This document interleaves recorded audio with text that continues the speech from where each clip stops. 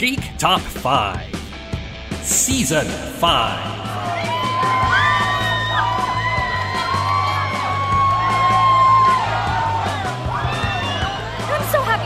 I'm happy to be here. This is so exciting. Geek Top 5. I'm Jesse. I'm Graham. And we have, is this our Valentine's Day special? Is that a thing that we're doing? Oh, 100%. 100%, okay. Yeah, I sent you some flowers. You didn't get the flowers? I definitely did not get the flowers. This supply chain issues, I guess. Right? Yeah, I'm sure they're stuck on the Suez Canal. Valentine's Day, February 14th, was just passed, which definitely has its origins in something meaningful, but today is essentially the capitalist drive to celebrate love and romance and all that jazz. And listen, let's get it out of the way. I think folks with the geek appellation attached to them tend to be a little cynical about that kind of stuff, and that's a shame, because it is not necessarily the case that romance and geekdom can't mix. Yeah, but there's always been romance in all of our sci-fi and fantasy goodness, especially the fantasy, I find. Look, the best comic books have always had some sort of will they, won't they at the center of them, at least, the superhero comics. So there's plenty for us to draw from on this. We didn't really discuss too much exactly how we were going to do this, so I'm really interested to see how our lists are similar and different, like what we ended up looking for. This is a broad swath of realty for us to choose from here. Yeah, we pretty much went in with top romances in geekdom. And that encompasses so much. It encompasses television, it encompasses sci-fi, it encompasses fantasy, it encompasses comic books, video games. But even then, how do you rate best, right? It's like there's a lot of people would tell you that Shakespeare has some great romances, but when you think about it, Romeo and Juliet was about two teenagers who had a 3-day infatuation and a bunch of people died. So romance is in the eye of the beholder. That's it. There's a romantic element to that, but again, maybe a conversation for another time. But yeah, I found when I was doing this, I tried to think of things that were, so much of the stuff that we talk about is serialized or plays out over a long stretch of time, and sometimes the romances in those sorts of stories can get twisted, or there's drama involved in them that makes the romance go up and down. So for me, I was trying to find something that was a bit more longer lasting, and even if it had a bad or tragic end, it was still sort of a romantic end, and that eliminated a lot of stuff from the field, especially comic book ones, because rare is the superhero who settles down and gets happily married, and beyond that, rare is the marriage interesting after it happens. So it was easier for me to make a list than I thought, but it may not be the list that everyone would share. Yeah, like I said, romance in the eye of the beholder. I sort of took it from a different direction. I tried to find romances that require a geeky element to it. And as a consequence, I've ended up with a lot of sci-fi. Not 100%, but a lot. But things that, things that are uniquely geeky, things that are, whether they're technological or whether they're sociological, things that make romance interesting. And not all of these couples work out. Wow, okay. Well, yeah, we'll talk about it more as we get into the lists, but it's not looking good. So, we should get started and take a look at what will one day be used by our therapists against us to examine how we perceive love. Graham, would you want to get started with your number 5? Sure. I feel like this one may be the most controversial one on my list, so let's get it out of the way so you can start yelling at me. My number 5 is Stamets and Culber from Star Trek Discovery. Oh, I wouldn't yell at you. I'm not up to date with my Discovery, so minor spoilers for that. But well, tell me about this romance and why you think I'd yell at you about it. Okay, so these are two characters from Star Trek Discovery. engineer Stamets, who is one of the main characters introduced on the show at the beginning. He is cranky and grumpy and is very bad socially and is off-putting from the second he arrives on the scene. And so it's a bit of a surprise when you find out that not only is he in a stable, steady relationship, they're already married in the first season. And that's with Dr. Culber, who works in sickbay, and they have a relationship, and Culber is a good counterweight to Stamets. He's caring and loving and open and helpful, and he balances out all of the negative energy from Stamets. And then he is killed at the end of season 1 and is resurrected in season 2 and goes through some trauma there. But ultimately, their relationship has...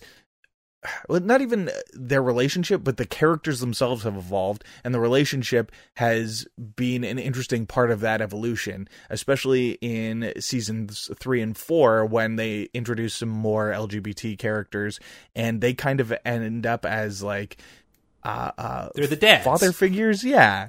I was trying to find a better way to put that, but yeah, they're the dads. They're their cool gay dads. That's okay. You can say that. Okay.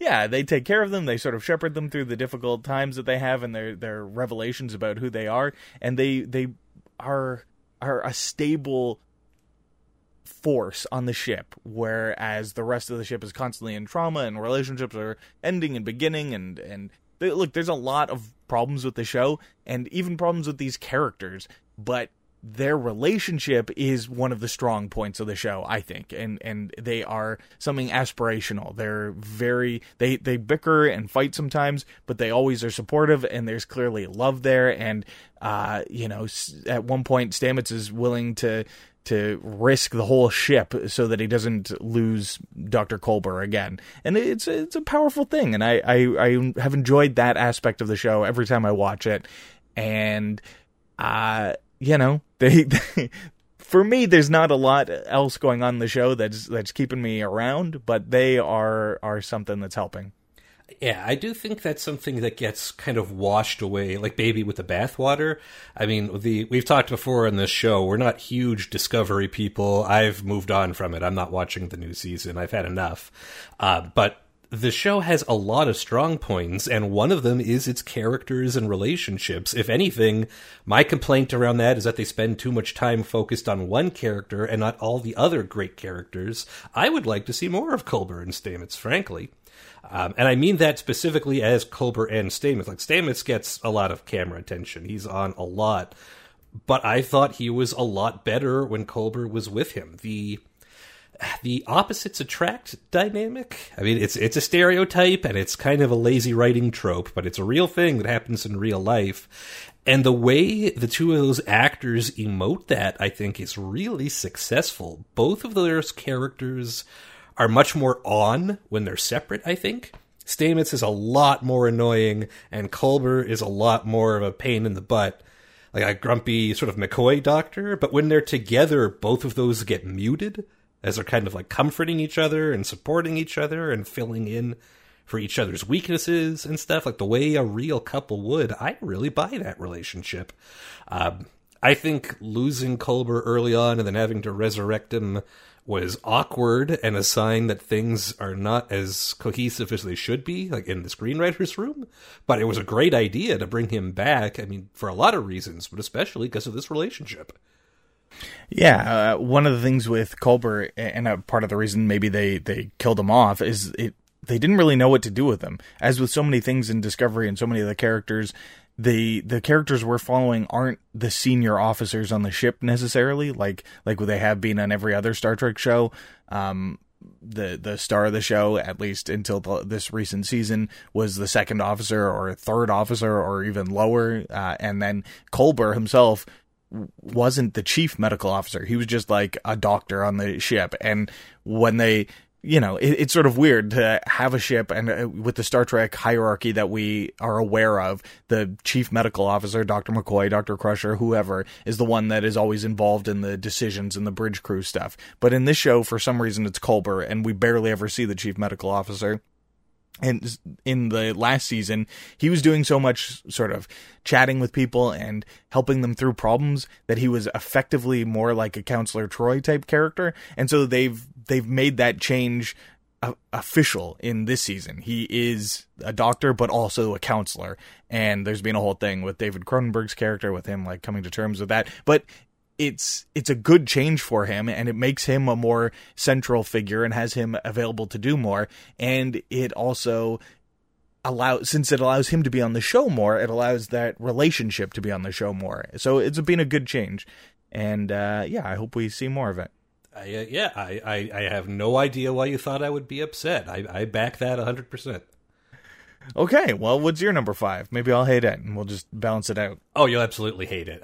My number 5 is such a ridiculous, stupid, deep cut, and I wrote it down enthusiastically, then while I was researching it, I realized it wasn't as good as I remember it.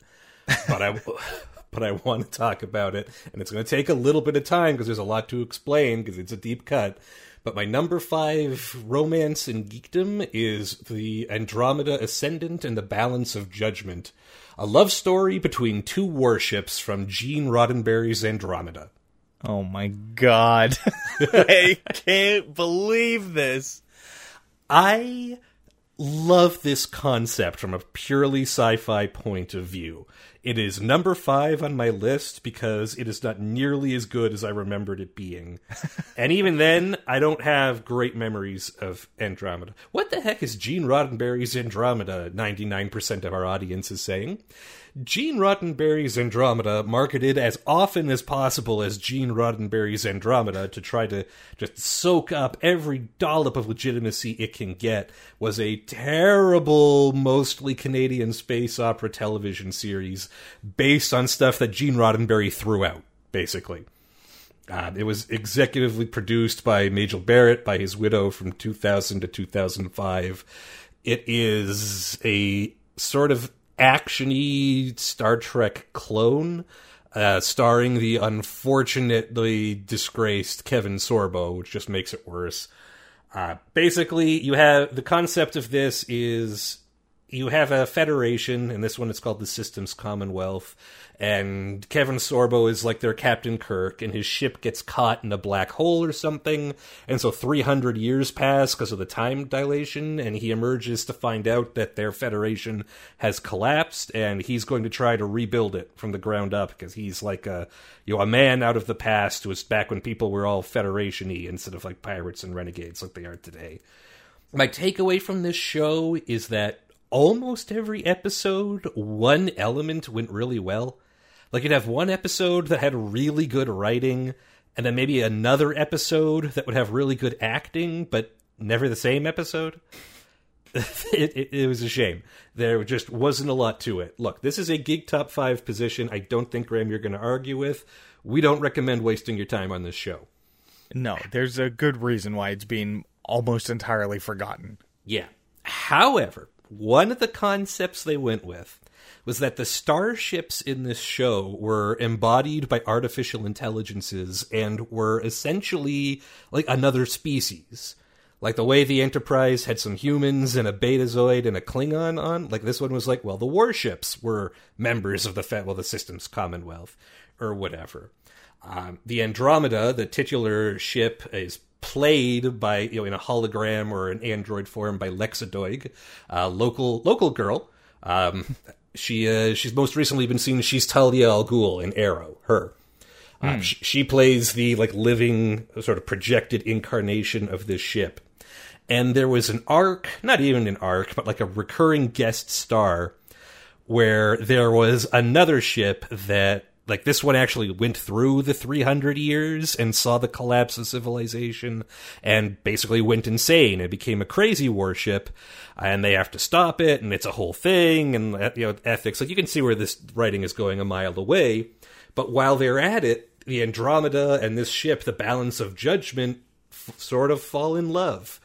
And what works here is that the avatar of the Balance of Judgment is played by Michael Shanks, another Canadian. He's best known as Dr. Daniel Jackson from Stargate SG-1.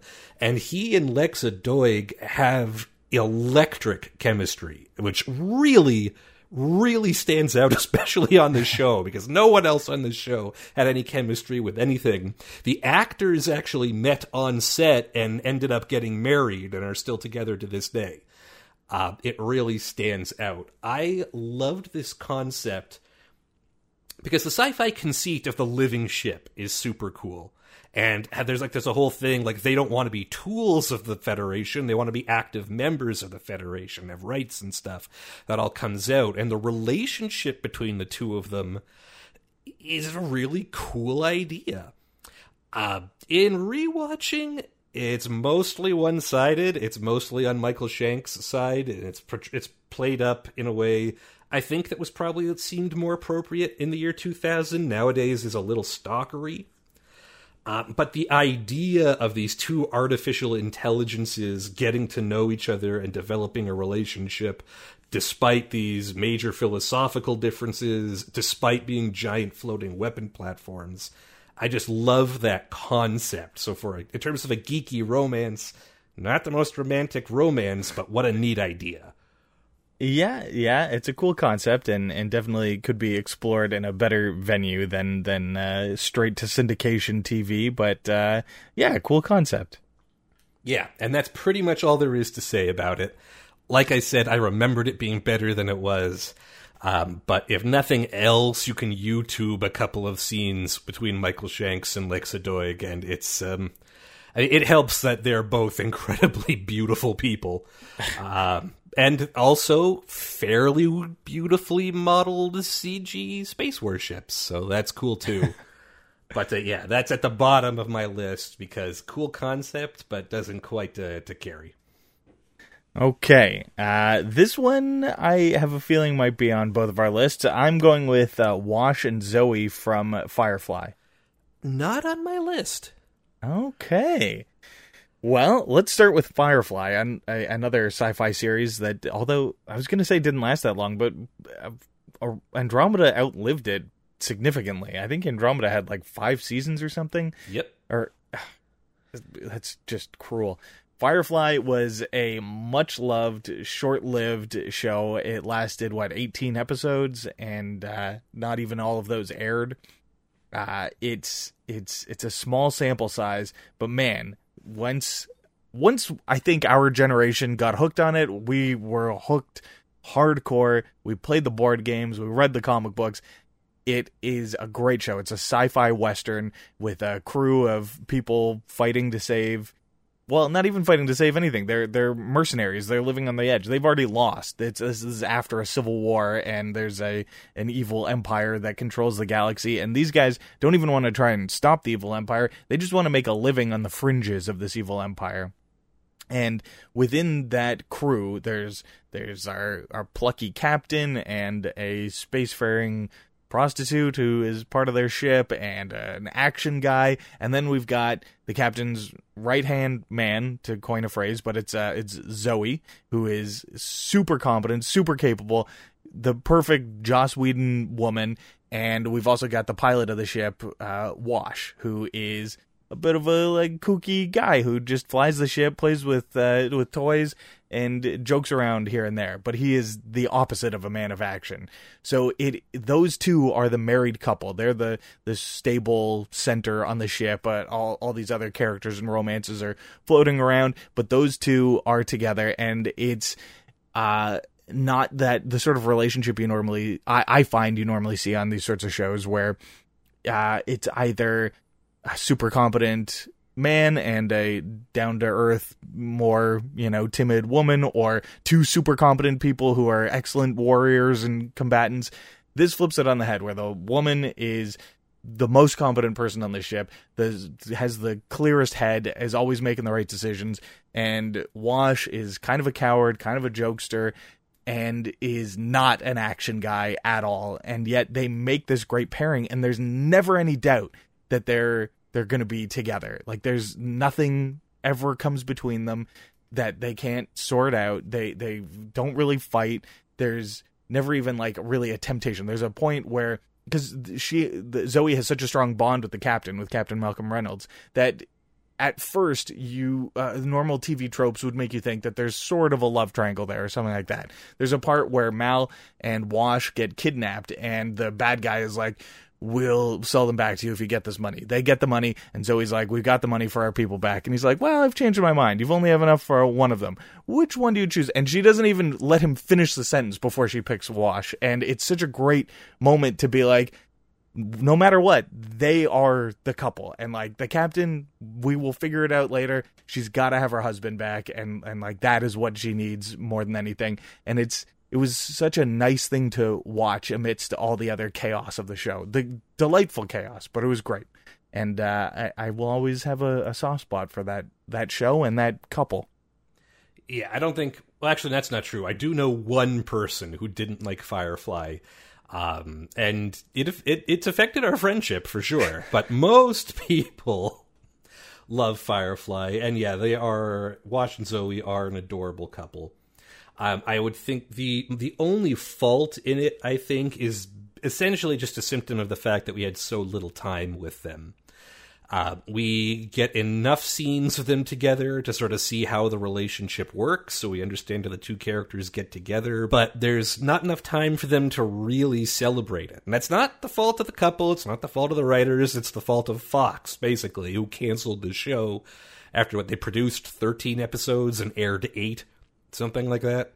I think it's more than that, but yeah, it's not a lot to go on. And then they got a movie, and it's continued on in comic books. But yeah, and now not enough time. Firefly has been out for long enough that we can spoil this, right? So the Wash dies in the movie, and he dies in a Joss Whedon-y fashion where it's that sometimes death just happens. It doesn't have to mean anything. It's just sometimes people die, and that's an important lesson for people to learn, and Zoe has to go on without him. So, frankly, I'm not interested in them furthering any more Firefly stories after that, because that crew is my favorite people. I don't want it to go anywhere. But yeah, it's just so hard to predict what they would have done with it, because it's such a stable romance, and because it's such a non-event in the show, it also sort of becomes less interesting. And in a way, that's really cynical.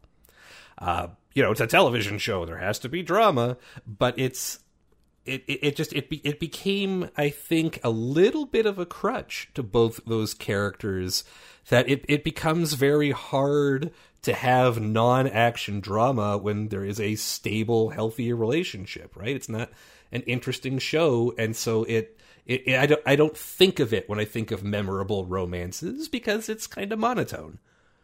That's fair. I don't agree, but I understand that perspective. I do think there's enough drama there, and especially all the other characters are single or have these like romantic will they won't they things going on, that having the two of them be married and not have to deal with that stuff is a nice change from the will they won't they of Mal and Morena Baccarin, and the stuff with Simon Tam and Jewel Staite. Man, I'm mixing up the actors and the characters. But yeah, I think there's enough other stuff going on that you don't need to add that to these two characters. And in fact, I think it helps balance it out, where it's not just constant romantic drama around everyone.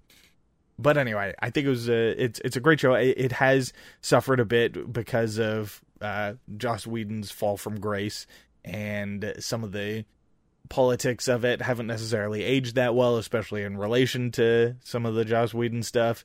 But I still try to enjoy the show based on my fond memories of it and the just the nostalgia of it, I guess. Yeah, I do think it's possible to enjoy art in a vacuum from its artist, and like that's perfectly acceptable in this case, I think, because fun show.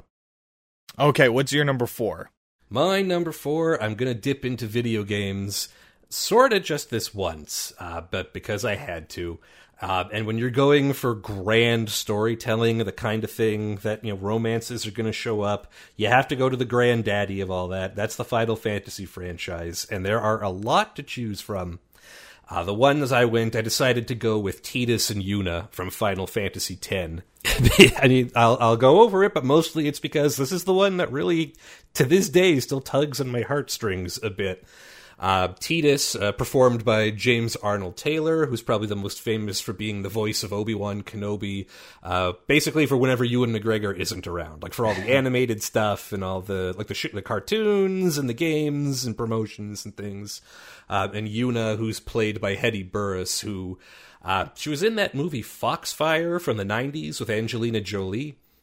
And since then, she seems to sort of be showing up. Like, she has like miscellaneous roles on ER and Boston Common and stuff. The world that Final Fantasy X is in is this super depressing place where the world is basically constantly being marauded by this giant monster that the people call Sin.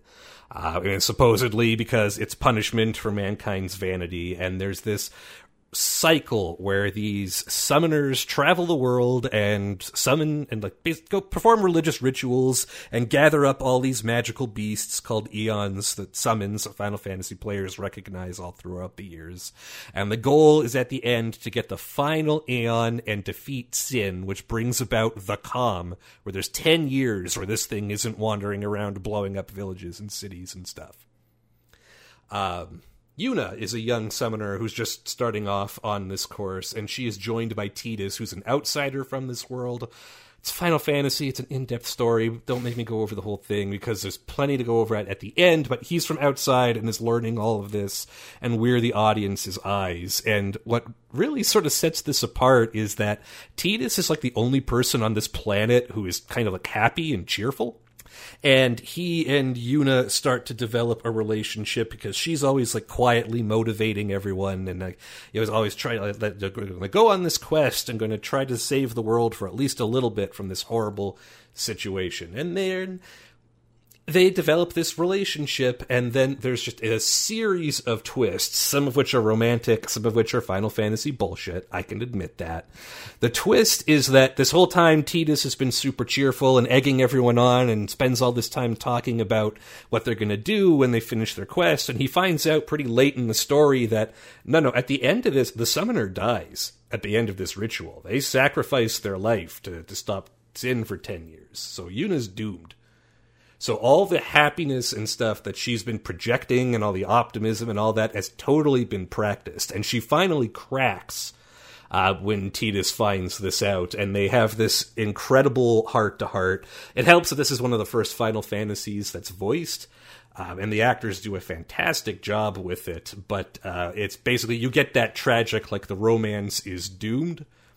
But it's a heroic video game, so of course you find out a way around that. But basically the solution to that is Tidus isn't going to make it either at the end. And at the end of the game, you win and resolve everything, but Tidus ceases to exist because he's really the dream of God people. It's Final Fantasy. It's really complicated. But you end up with this like incredibly tragic romance, and then they flip it at the last moment. And they do all the traditional like heartstring tugging. And in a way I want to say, like, because that's those tropes, is that it's not fair. In a way, like, it's almost lazy, but it's performed so well, and you get so invested in the characters. It's so successful that it sticks with me. And like, this is 2001, so I'm a teenager. I haven't even hit my early 20s yet, but like, I almost cried at the end of this game. I couldn't stand the fact that they didn't end up together. And because it's video games, of course, they end up making a sequel where you can do a whole thing, and they do finally end up back together again after years later, and that kind of takes away the thing. But the point being that in the grand old style of romantic tragedies, this one does it so well, and it's presented with that Final Fantasy sort of charm, and it's just a wonderful piano piece that sums up the whole thing. Like, both characters have themes, but the main theme song of this game, Tus Anerkund, is just a gorgeous piece of music that underscores their whole relationship. It's wonderful. And I don't think that Graham has ever even seen this game. I don't think so. Yeah, so I'm not sure how much we can go into it. Actually, it's my number one. I should have interrupted you earlier. Ah, there you go. Surprise. No, I have no idea. Well, I there's not much I can say about the game or this thing. It all sounds very good based on what you said. But you said I think you said it's your only video game entry, right? Mostly kind of. Kind of. Because it's complicated on my list. So okay. Let's move on. Okay, my number 3 is Worf and Jadzia Dax from Deep Space Nine. I didn't put them on my list. I thought about it. Okay, at least you thought about it. Yeah. Well, here, lay it out. Okay, so this is Star Trek Deep Space Nine. It is, I can't believe I got 2 Star Trek things on here, but that's the kind of show it is this week. Deep Space Nine was a series set in a corner of the galaxy, kind of like the middle of nowhere. Like, there was nothing going on there. It was a crap job for most of the people who were out there. They were trying to help a planet get back on its feet after a decades-long occupation by some bad guys. And then next thing you know, a stable wormhole opens up, and it becomes this essential travel hub. That's basically the premise of the show at the beginning. Eventually, there's a big war with aliens on the other side.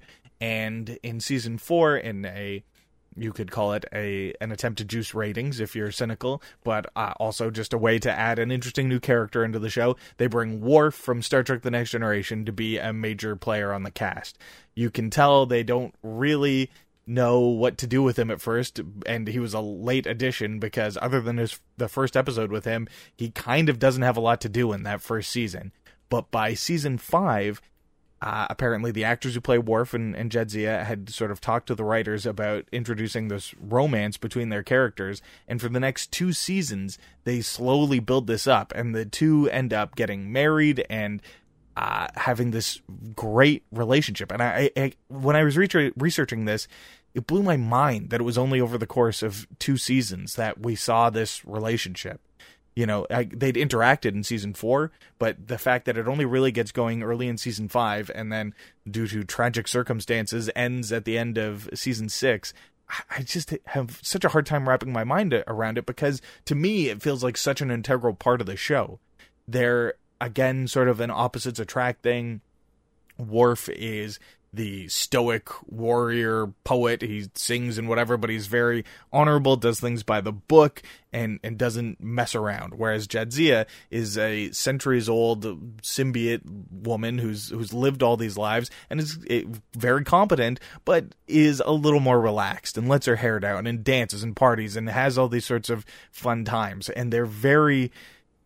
You wouldn't think that they would get along.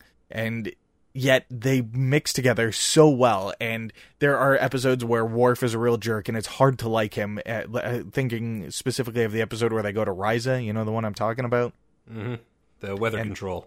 Yeah, and Worf is all... Like, Jadzia is having a great time, and Worf is a jerk. He just thinks it's frivolous, he doesn't like what's going on, and so he works with this guy who agrees with him and sabotages the good time that everyone's having on this pleasure planet, and it's a very hard episode to watch if you want to like Worf. But they get through that. He realizes he made mistakes. She lets him loosen up, and the bond between them is so strong. I think of the episode where they have to go on this secret mission to save a spy, and bad things happens, and Jadzia is slowly dying, and she's like, look, for the sake of the mission, I'm slowing you down. We have to get this guy. You need to go out there and save him, and leave me, and, you know, I'm sure I'll be fine. She puts on this brave face.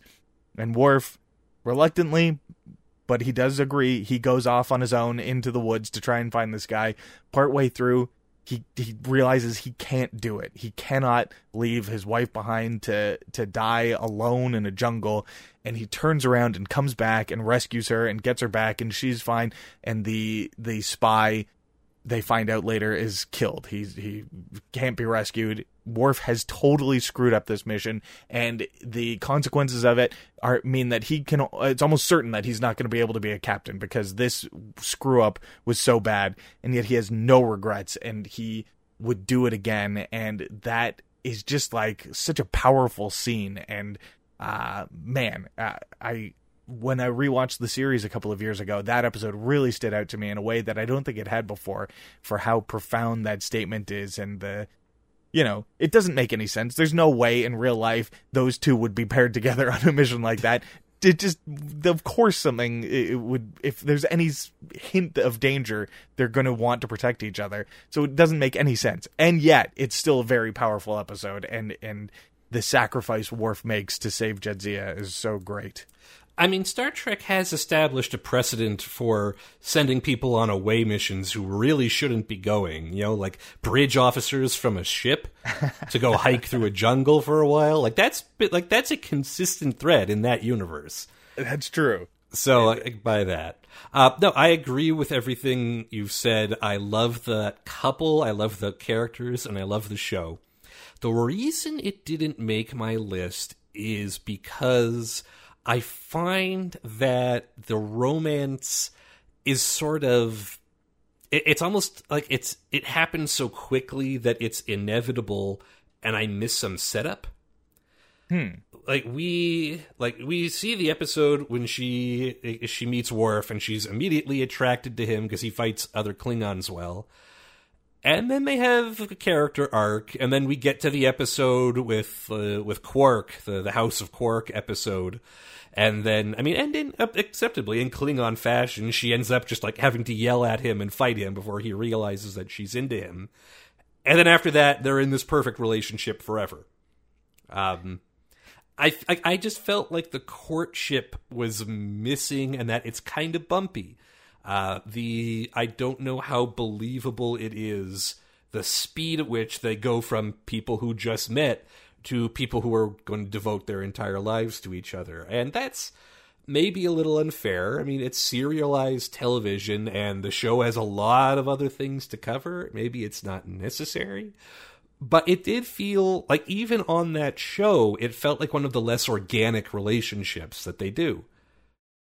Okay. What's an example of a better organically done relationship on the show? I believe Sisko and Cassidy Yates. I believe how that grew a lot more naturally. I still don't know that Kira and Odo ever would have worked out, but I believe the slow build to that. There are a lot of relationships in that show. Arguably, Chief O'Brien and Julian Bashir.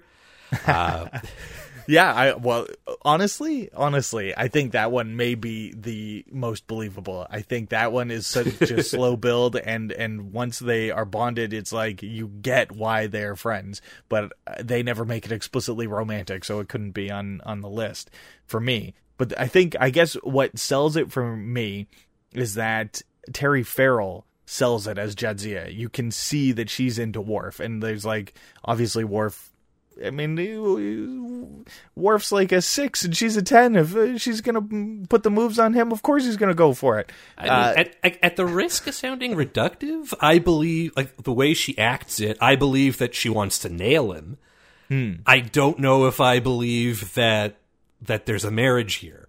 And again, the wedding episode with the two of them is hilarious. It's very much a comedy, but it's one of my favorite episodes of that show. But I don't know that I actually believe that the character of Jadzia Dax looks at Worf and goes yeah, I want to do this for the rest of my life.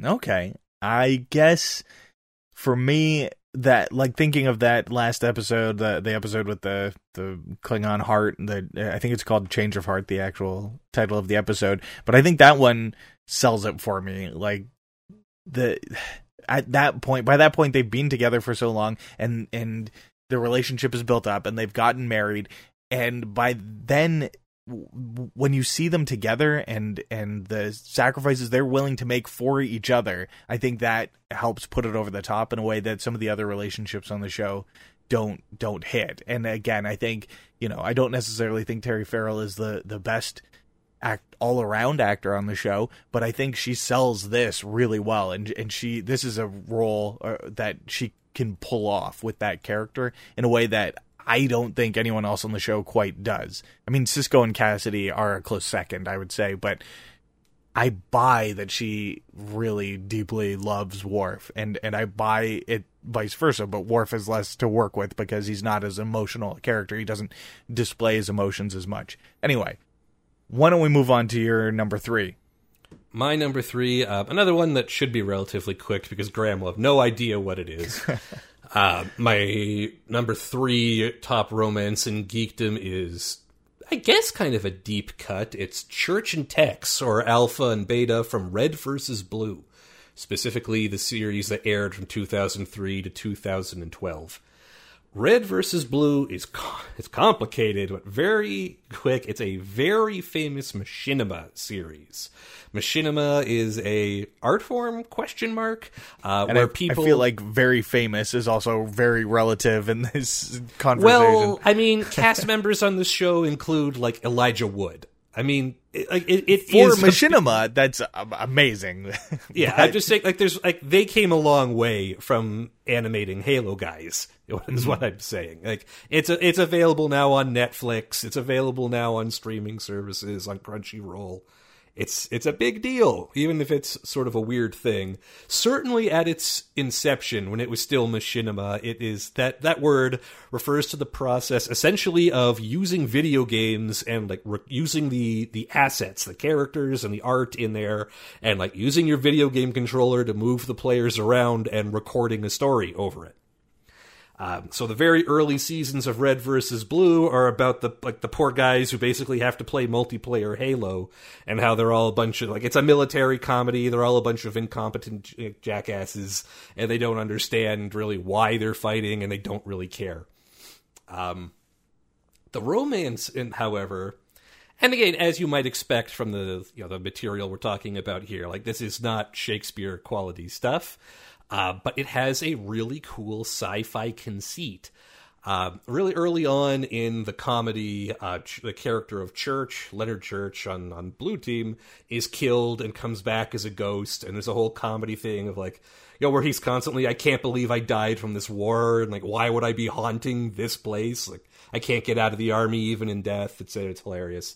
But Red vs. Blue picked up a lot of popularity and got a lot of support from at the time, Bungie, now Microsoft, who make the Halo video game, which is genuinely a big deal. And the show got very popular and got a ton of money coming in, and they started sort of making a real show instead of just, like, jokes over Halo cartoons. And they started to write a real plot about it.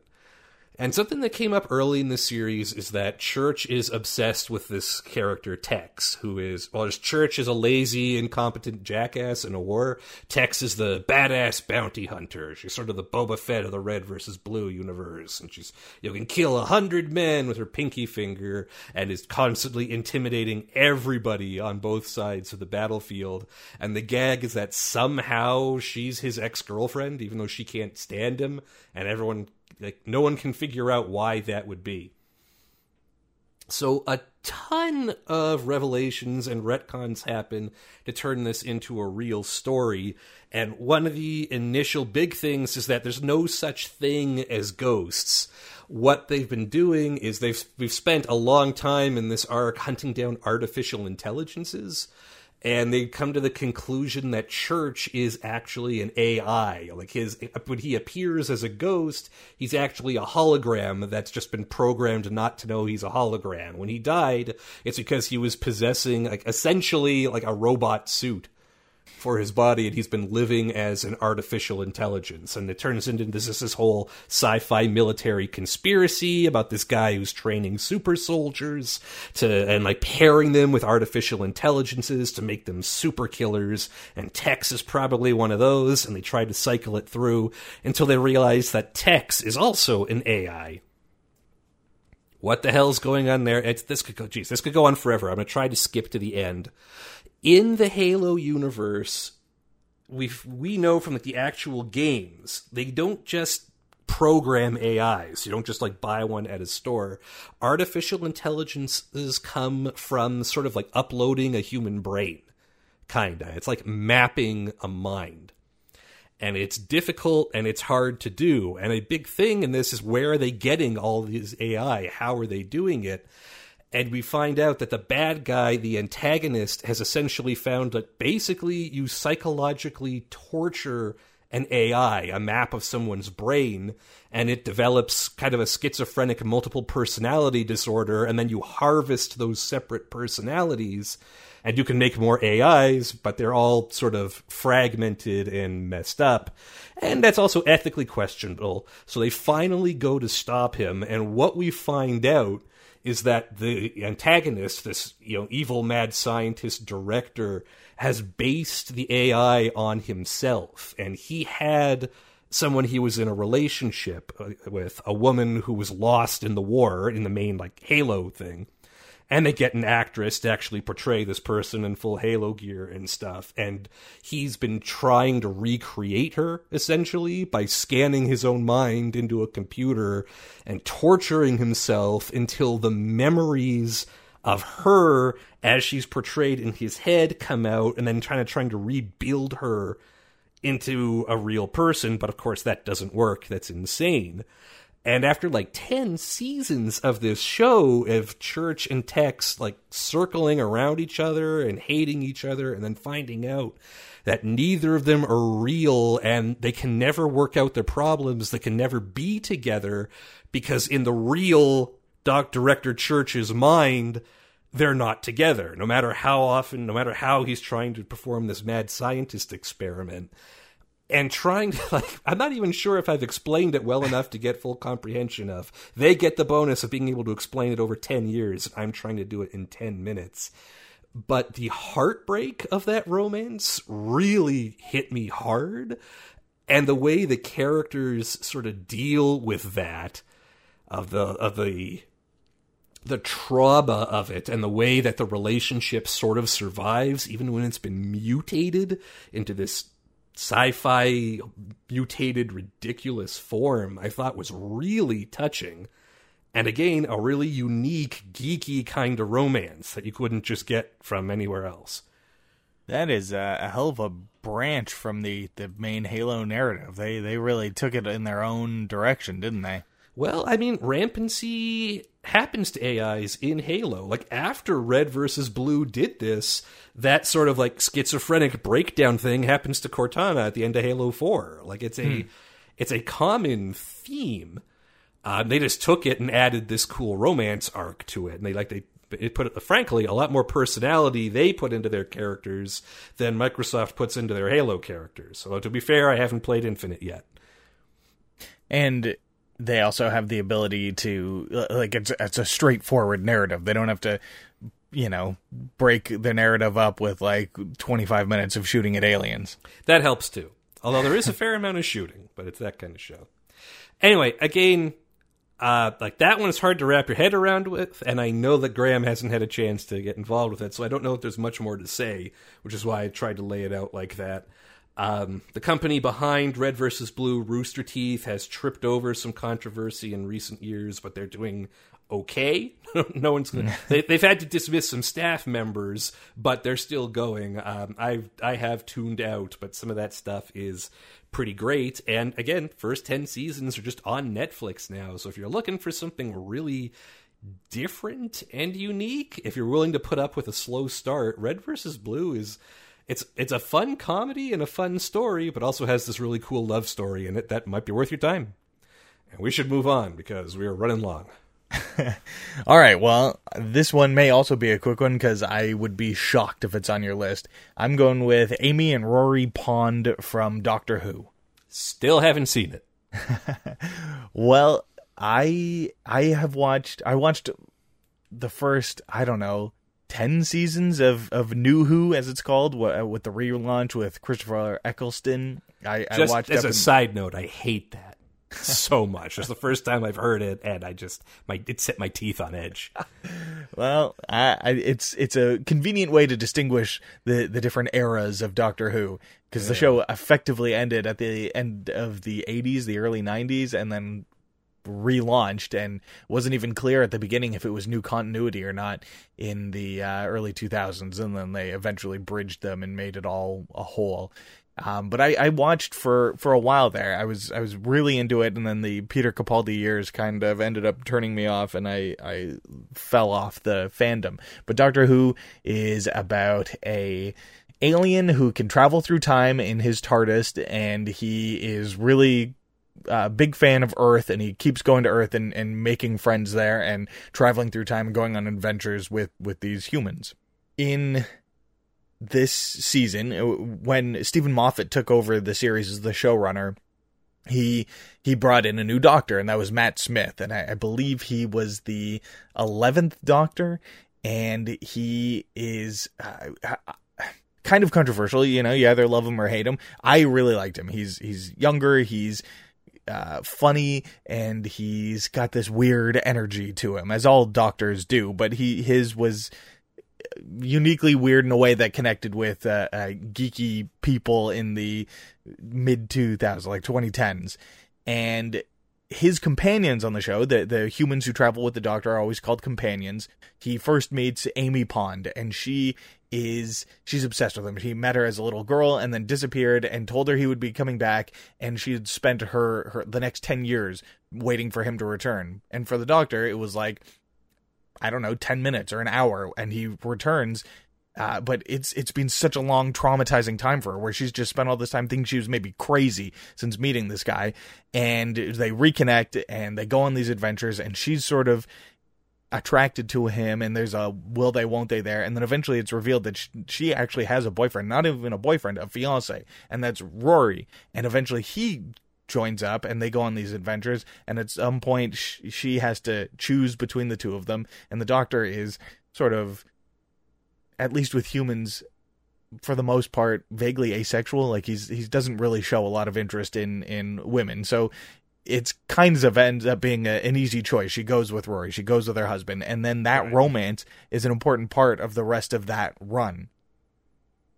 And it gets into weird sci-fi stuff too, like they end up in the past, and Amy is injured, and she goes into this box, and Rory is there in his mind or his soul or whatever is in this robot form, and this box can just sit there, and it's virtually indestructible, but people are going to want it. People are going to want to do stuff to it. And so the Doctor says that they're going to jump ahead 2,000 years in the future, and they'll open it up, and Amy will be fine. And Rory says, well, what's going to happen to her in the meantime? And he's like, she'll be fine. She's just going to sit here. And he's like, I'm going to stay and protect it. And the Doctor's like, that's crazy. You can't just sit here for 2,000 years. And he's like, watch me. And he does. And he just sits there outside protecting this woman who is wasn't even sure she was going to get together with him for the longest time. And yet he is willing to just sit there and spend 2,000 years defending her.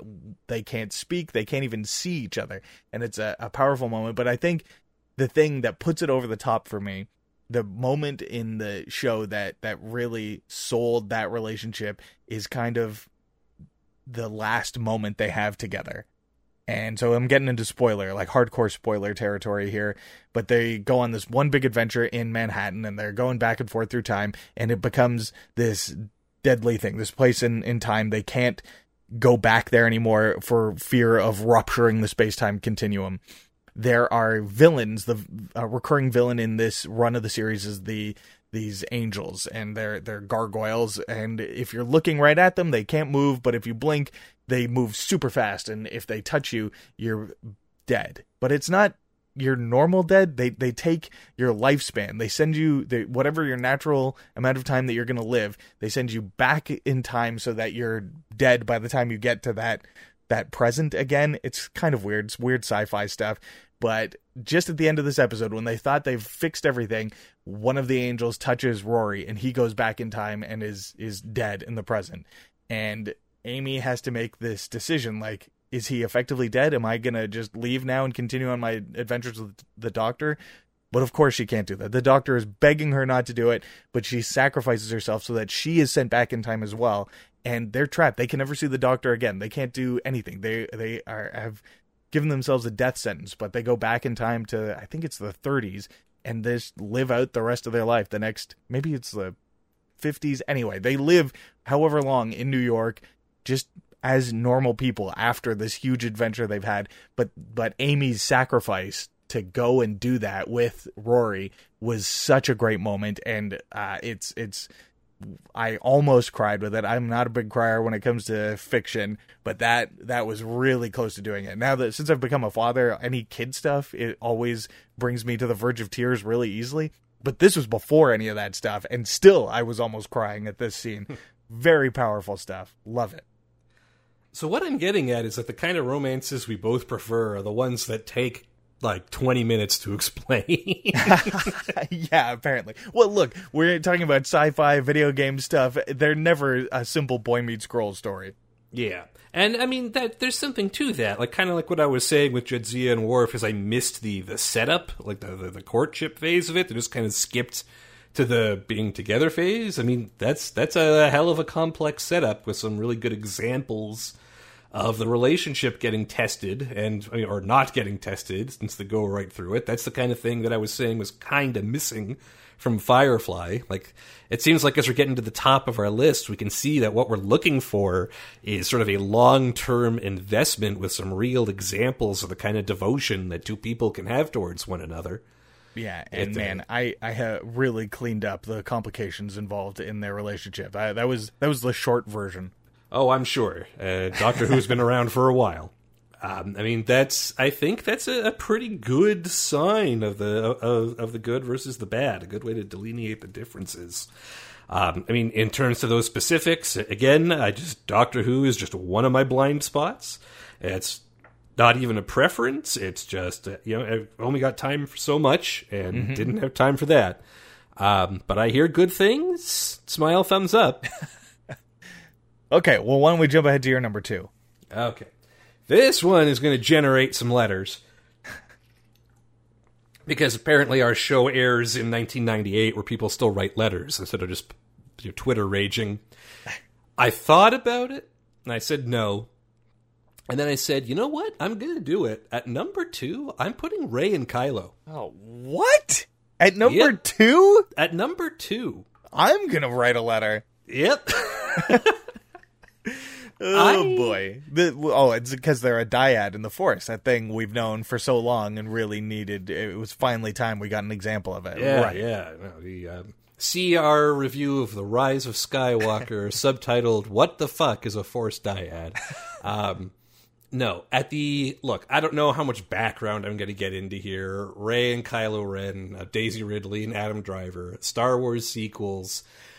I really bought the idea of these being two stupid teenagers being in like that kind of Romeo and Juliet kind of really stupid love.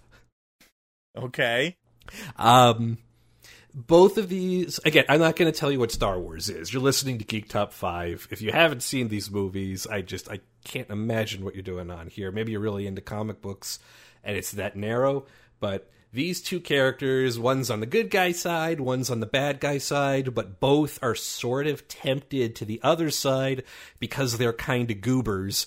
And as a result, they both have these character traits where they're sort of exiled from what other people want them to be or think they should be, and they end up connecting with each other.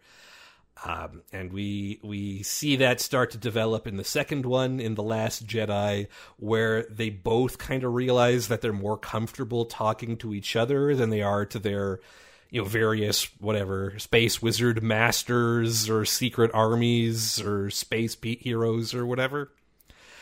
And it does carry into the third one where they actually have their kiss, and I don't know about that. But especially in the second one where it's, I think that you're going to betray your master and join me. No, I know you're going to betray your master and join me. No, I don't think that's what's going to...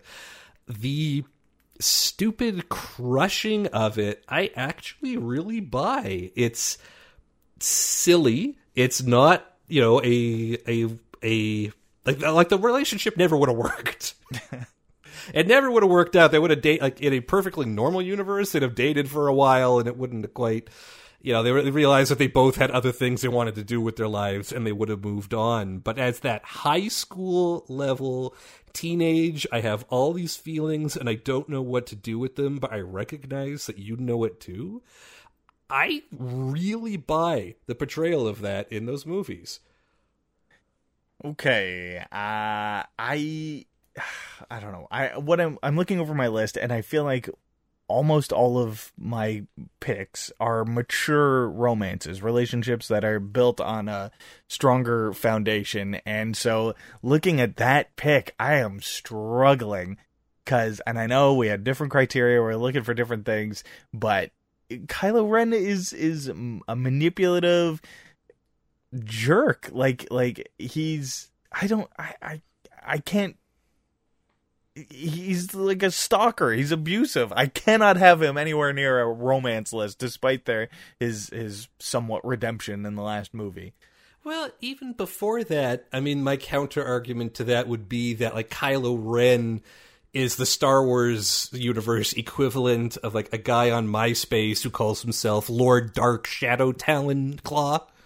Yeah. Like, that's my persona, and I'm dark, and I listen to Slayer, and I dress all in black, and also I paint my nails black. But underneath all that, he's still Ben Solo. And one of the many sins of these movies is that we don't get nearly enough Ben Solo. But what we do get is at its best when he's, like, when Rey's, like, I know that Ben is still under there, and he's kind of going, well, kind of, maybe, but I'm scared of not being who I want myself to be on Force MySpace.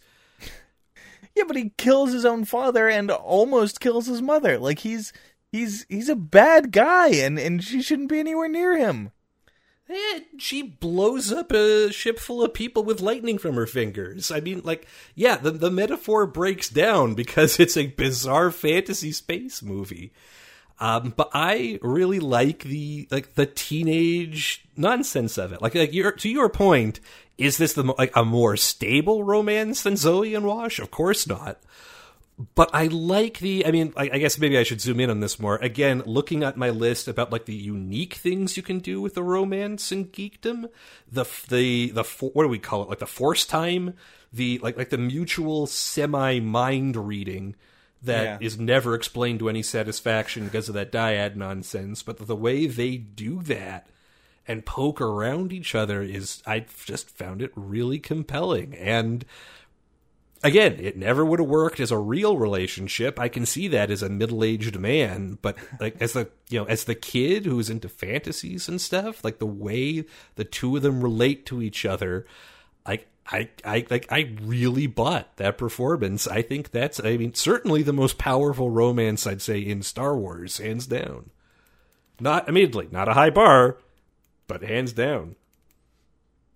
I don't know. I'd put like Lando and his robot from Solo higher on the list than those two. But again, I think we're gonna have to agree to disagree on that one. Yeah, right. Okay, so my number one is Superman and Lois Lane. Not on my list, but I understand why. Okay, so it's a relationship that has been going in some form or another since 1936, I believe, 36 or 37.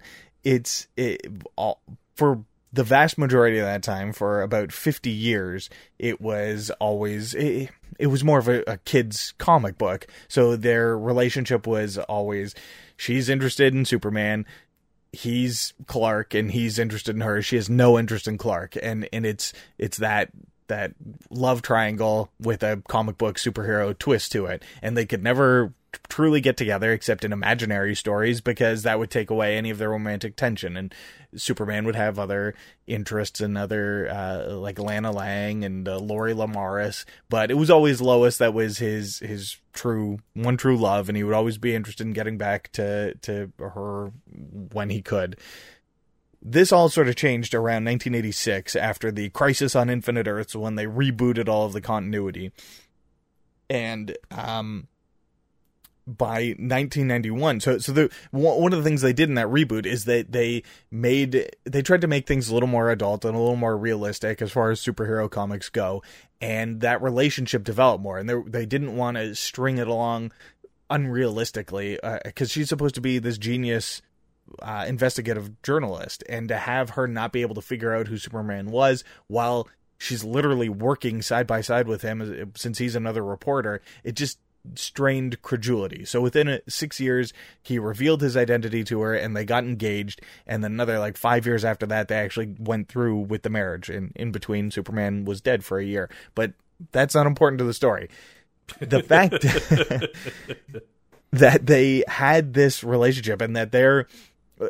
I think at the beginning, in the early days, Lois wasn't written very well, Superman wasn't written very well, but one of the things that superhero comics has over a lot of other pieces of fiction and mediums and whatnot is that they're continuing stories, and there are new people coming in to write them, and even the new people who come on board tend to be fans from before, and the people who started it were just sort of tossing off ideas and carrying on just to cash a paycheck. But the next people want to make it more grounded and have more realism and try and justify the changes to the characters and the reasons why characters act certain ways. And then the next generation build on that and build on that. So the point now where we have they've had to justify this relationship for so long, and they've made it really work, where this is a woman, he's a Superman. He can do anything. He's got super strength. He can see through walls. He can do anything.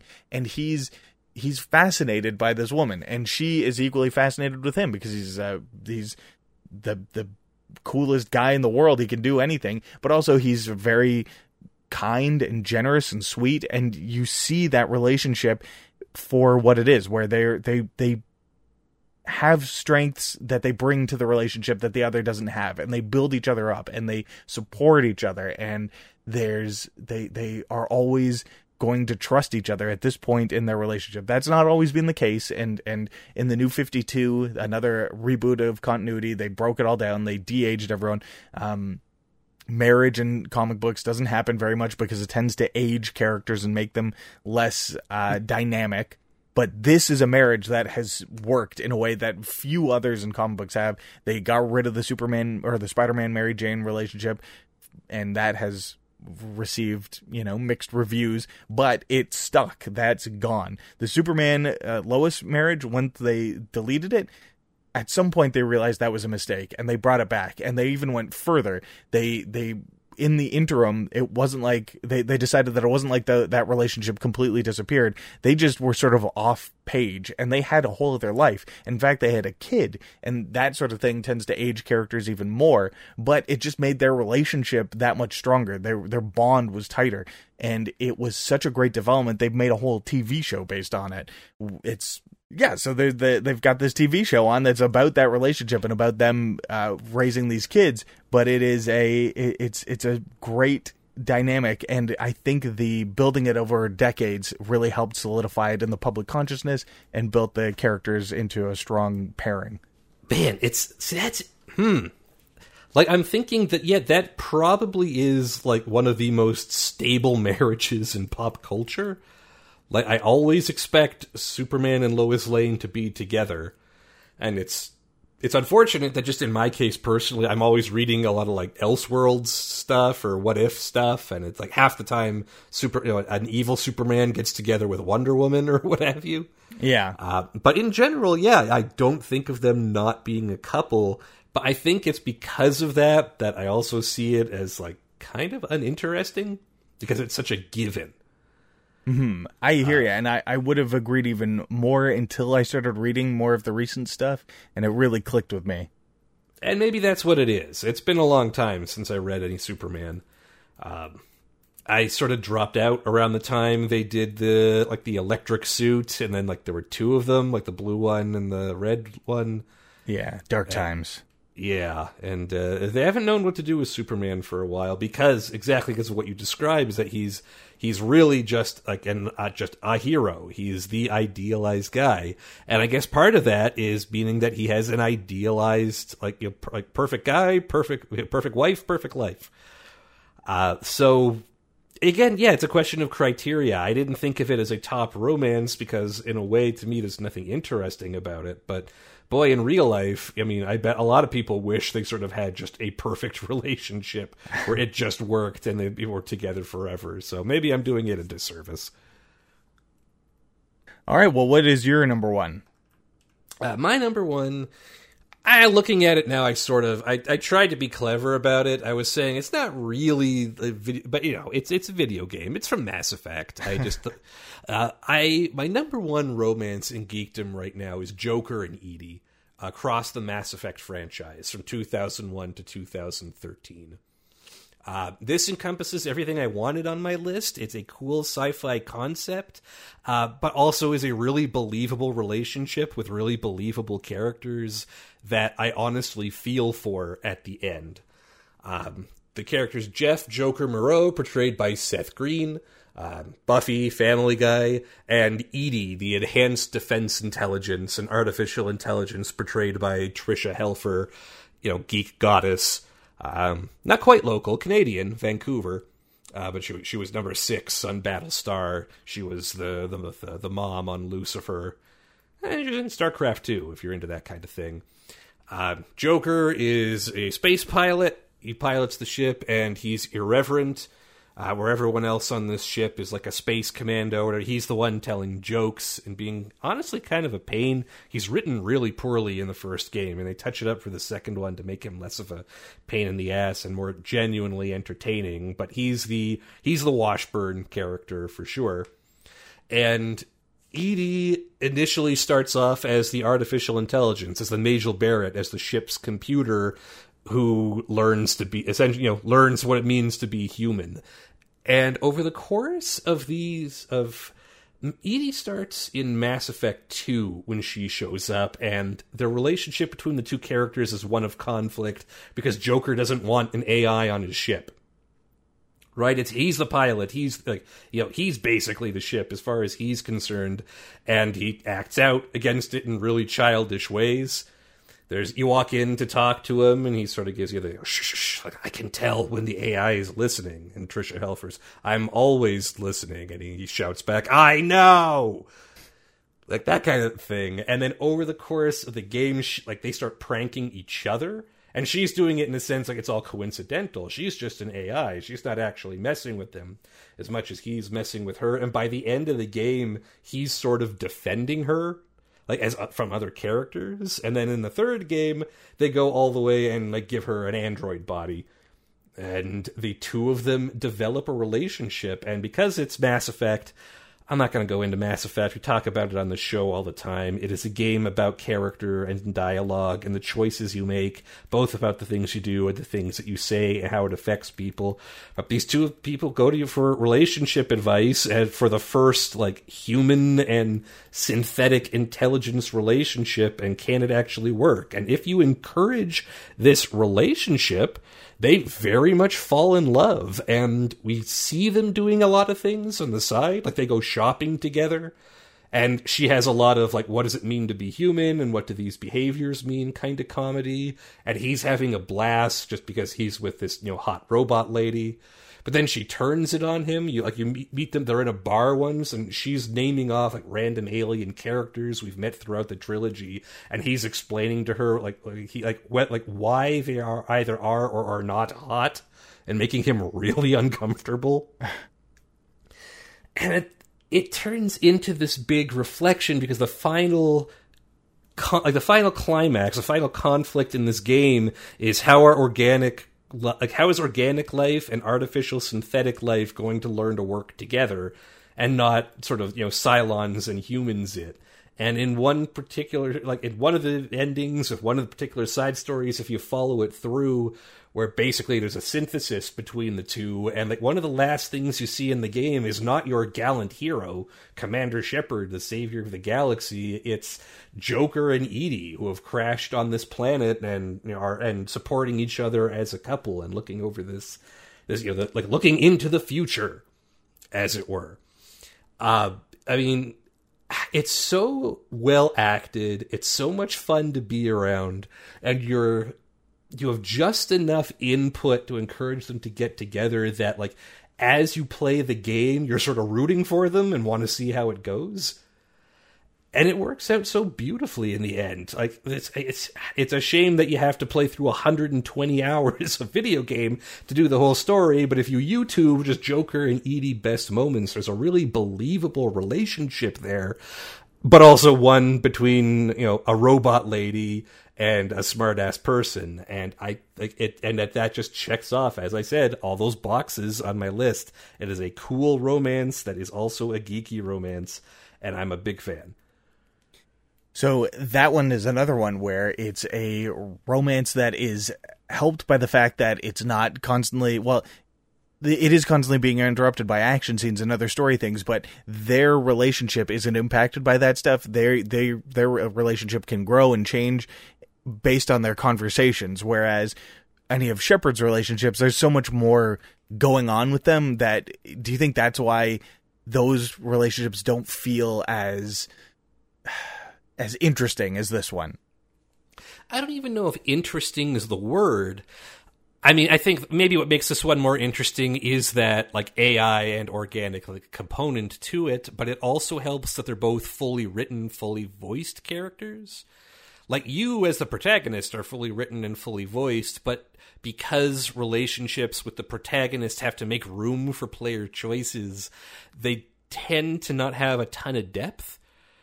Just because you can't program for that level of freedom that the player has, right? Mm-hmm. The relationships tend to be kind of surface level. There's a lot of believable dialogue, but events and circumstances are hard to predict. Both of these characters being non-player characters means that whatever they go through, the writers can plan ahead for it, which allows them to deal with the ups and downs. Like when you're fighting the Geth at one point, and EDI has a lot of questions, like what is the difference between me and this synthetic race of antagonists? It's and we can plan out what Joker's response to that is, how he feels about the Geth. You can't do that for the player, right? Yeah, there's a lot more branches of dialogue you got to be cognizant of when you're putting together the player's options. They still do a great job. A lot of the Shepard romances are really good. The FemShep and Garrus romance is great. It's a blast. But by the same token, the Ashley and male Shepard romance is this really plain, uninteresting, boring nothing. It's kind of hit and miss. I'm not casting shade at everyone else, but the uniqueness and the opportunity they had to explore this with these two characters, and again, backed by the point that it helps that they have real actors and real writers behind them, it's just phenomenal. All right, well, yeah, we did it. We found our top romances, and there was no overlap, and now we'll just have to see whose list defeats the others. Yeah, please let us know about that. We love hearing from you, and I know I'm going to hear about Rey and Kylo at the very least, but I'm sure there are a lot of folks with a lot of strong opinions on Mass Effect romances as well, and we would love to hear about it. Those of you who participate, those of you who just even from the smallest comment to the longest essay that we've received, just wanted to say thank you for that, because we love continuing the conversation. If you had other thoughts, questions, comments, concerns, criticisms, always love hearing that. Graham, how can they get that to us? Please email us at geektop5@gmail.com. We are on Facebook, facebook.com/geektop5, and we're on Twitter at geektop5. You can also go to our website, geektop5.com, and leave comments under every single episode. And please also go to your podcatcher of choice and rate and review us. Those ratings and reviews also helpful as much as the feedback. Not just because we love seeing those stars, but because it helps us figure out how and where the podcast is being listened to and how to make it better. So whatever you're able to submit, if it's a rating, a review, a comment, a thought, thank you regardless. We're doing this for you, and we love knowing that you're as engaged as we are. While we're giving out thanks, also want to thank Oliver Wickham, the guy behind our theme song. He's a music producer. He's got stuff up on Spotify. You should go check that out. You will not regret it. And if you're looking for other things to do, that is 10 romances across video games, movies, television, and comic books. All kinds of cool stuff. And if you haven't tapped into even just one of those, I can pretty much, with the possible exception of Andromeda, I can promise you you're going to have a good time. At the very least, it's plenty enough to keep you busy until we get a chance to do this again. Until then, I'm Jesse. I'm Graham. And this has been Geek Top 5, and we'll talk to you again next week.